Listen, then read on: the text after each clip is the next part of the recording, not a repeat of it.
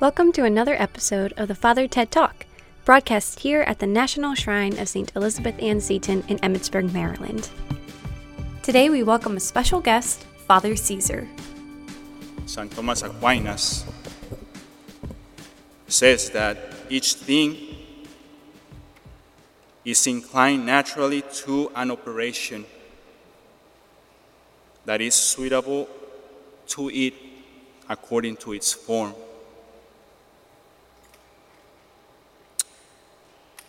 Thus, he says, fire is inclined to give heat naturally.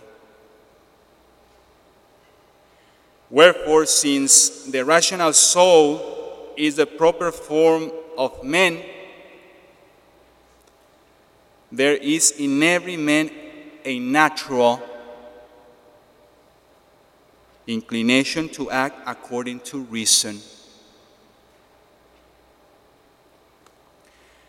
And this is to act according to virtue, something natural. That is why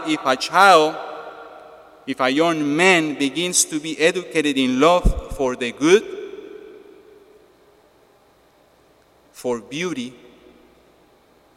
and is made to see that he does not have to look at a woman with bad desire, then it is very possible that this child, this young man, will be strengthened internally.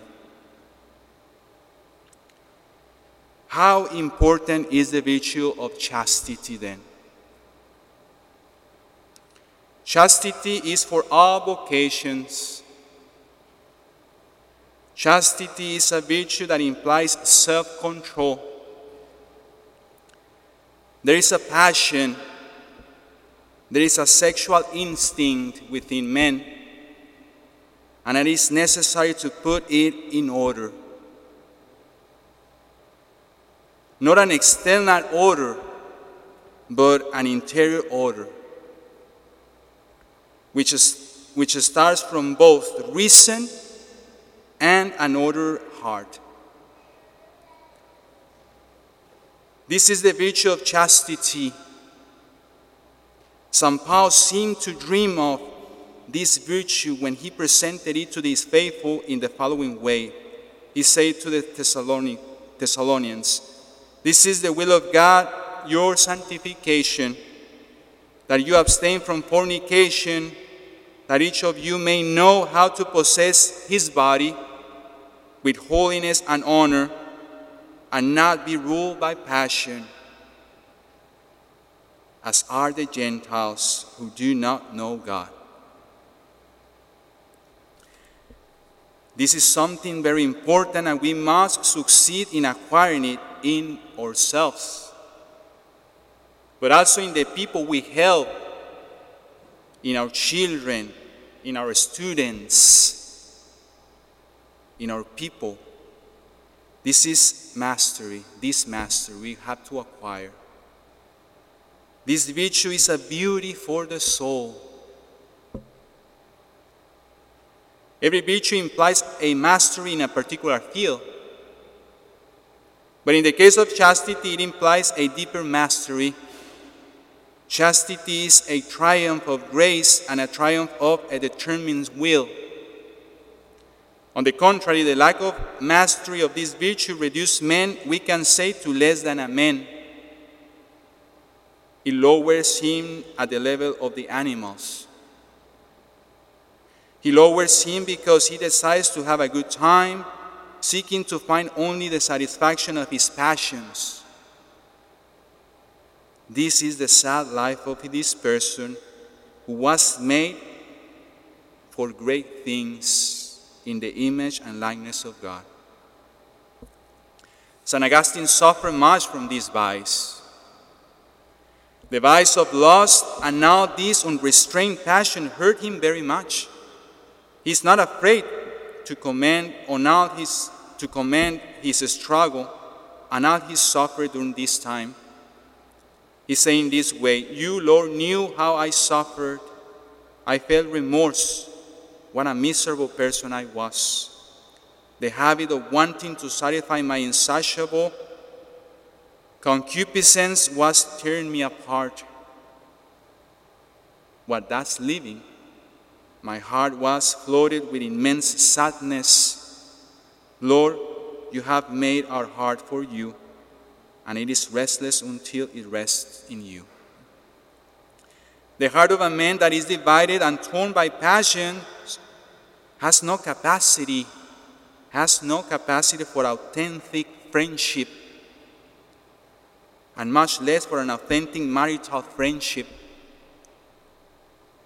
simply because he cannot give himself,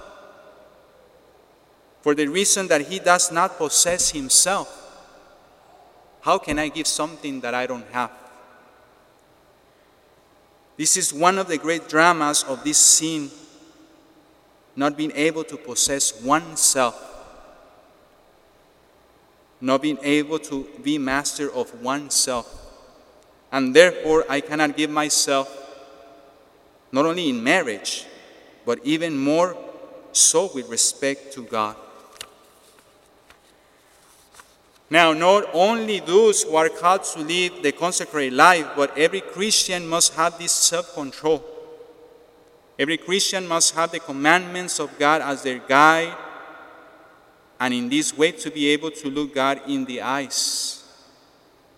Yes, feeling sinful, feeling fragile, but showing Him that we want to give ourselves to Him, that we want to love Him above all things, and therefore we don't want to offend Him seriously, as King David says when he becomes aware of the sin he had committed of adultery against Bathsheba and the subsequent murder of her husband. David wept bitterly, expressing his sorrow in Psalms 51.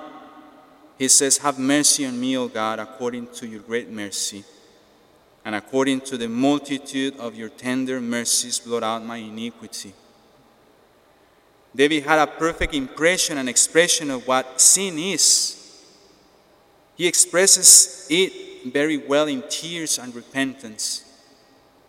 This virtue is what we have to look for and appreciate. We must seek this self-control. Moreover, this virtue is necessary to see God, as it is said in the Beatitudes. Blessed are the pure and clean of heart, because they shall see God. If we want to see God in heaven and already somehow in this earth, then let us appreciate this virtue. Let us work on this virtue.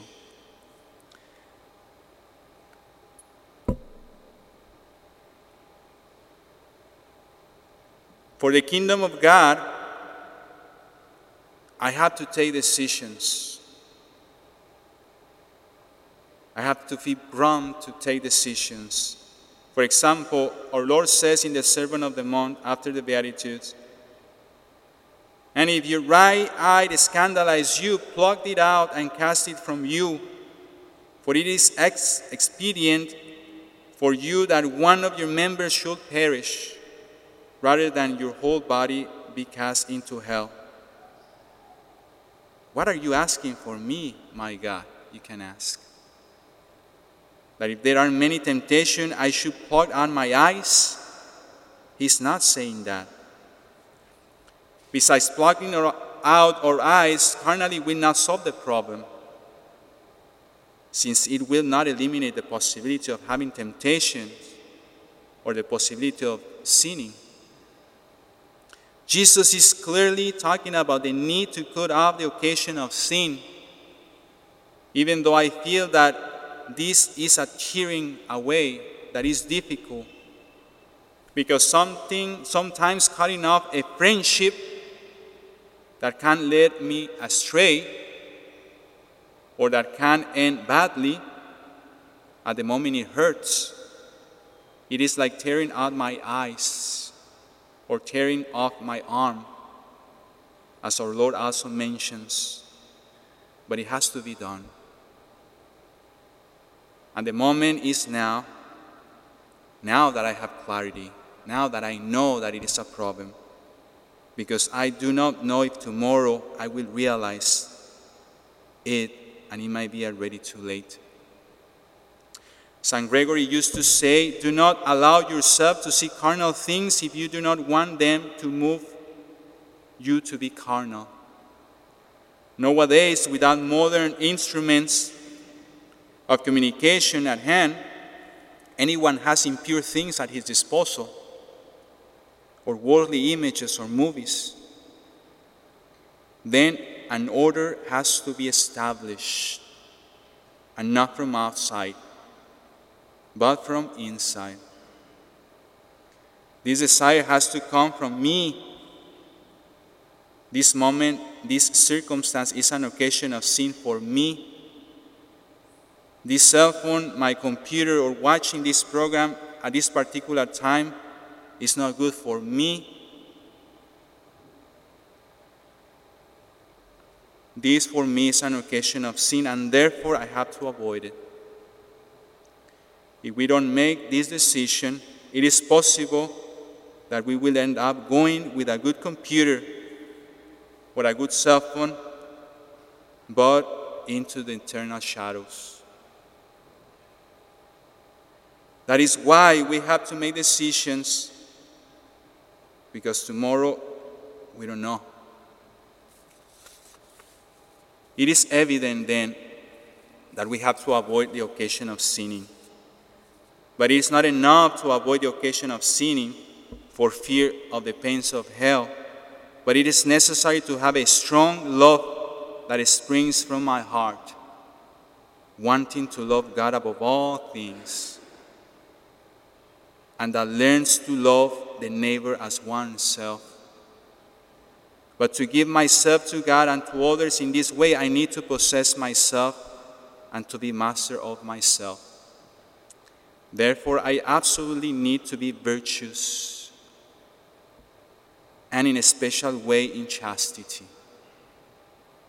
In this way, the husband can look at his wife with transparency, since he has fought against temptation of infidelity or looking at other women in a sinful way. In this way, the religious, the priest, men, religious woman who has fought intensely for this purity can go to adore the Blessed Sacrament of pray the Holy Rosary and look into the eyes of our Blessed Mother, feeling himself a sinner, yes, but showing her the deep desire he has for this virtue of chastity. The difficulties are there. It is a fact. That is why St. Paul encourages us by recounting his own experience. 3 times I asked Jesus to free me from the sting of the flesh, and he said to me, my grace is sufficient for you, for the power is made perfect in infirmity. So let us ask our Blessed Mother to help us to desire this virtue that is really important to possess ourselves. We ask this grace through the intercession of our Blessed Mother.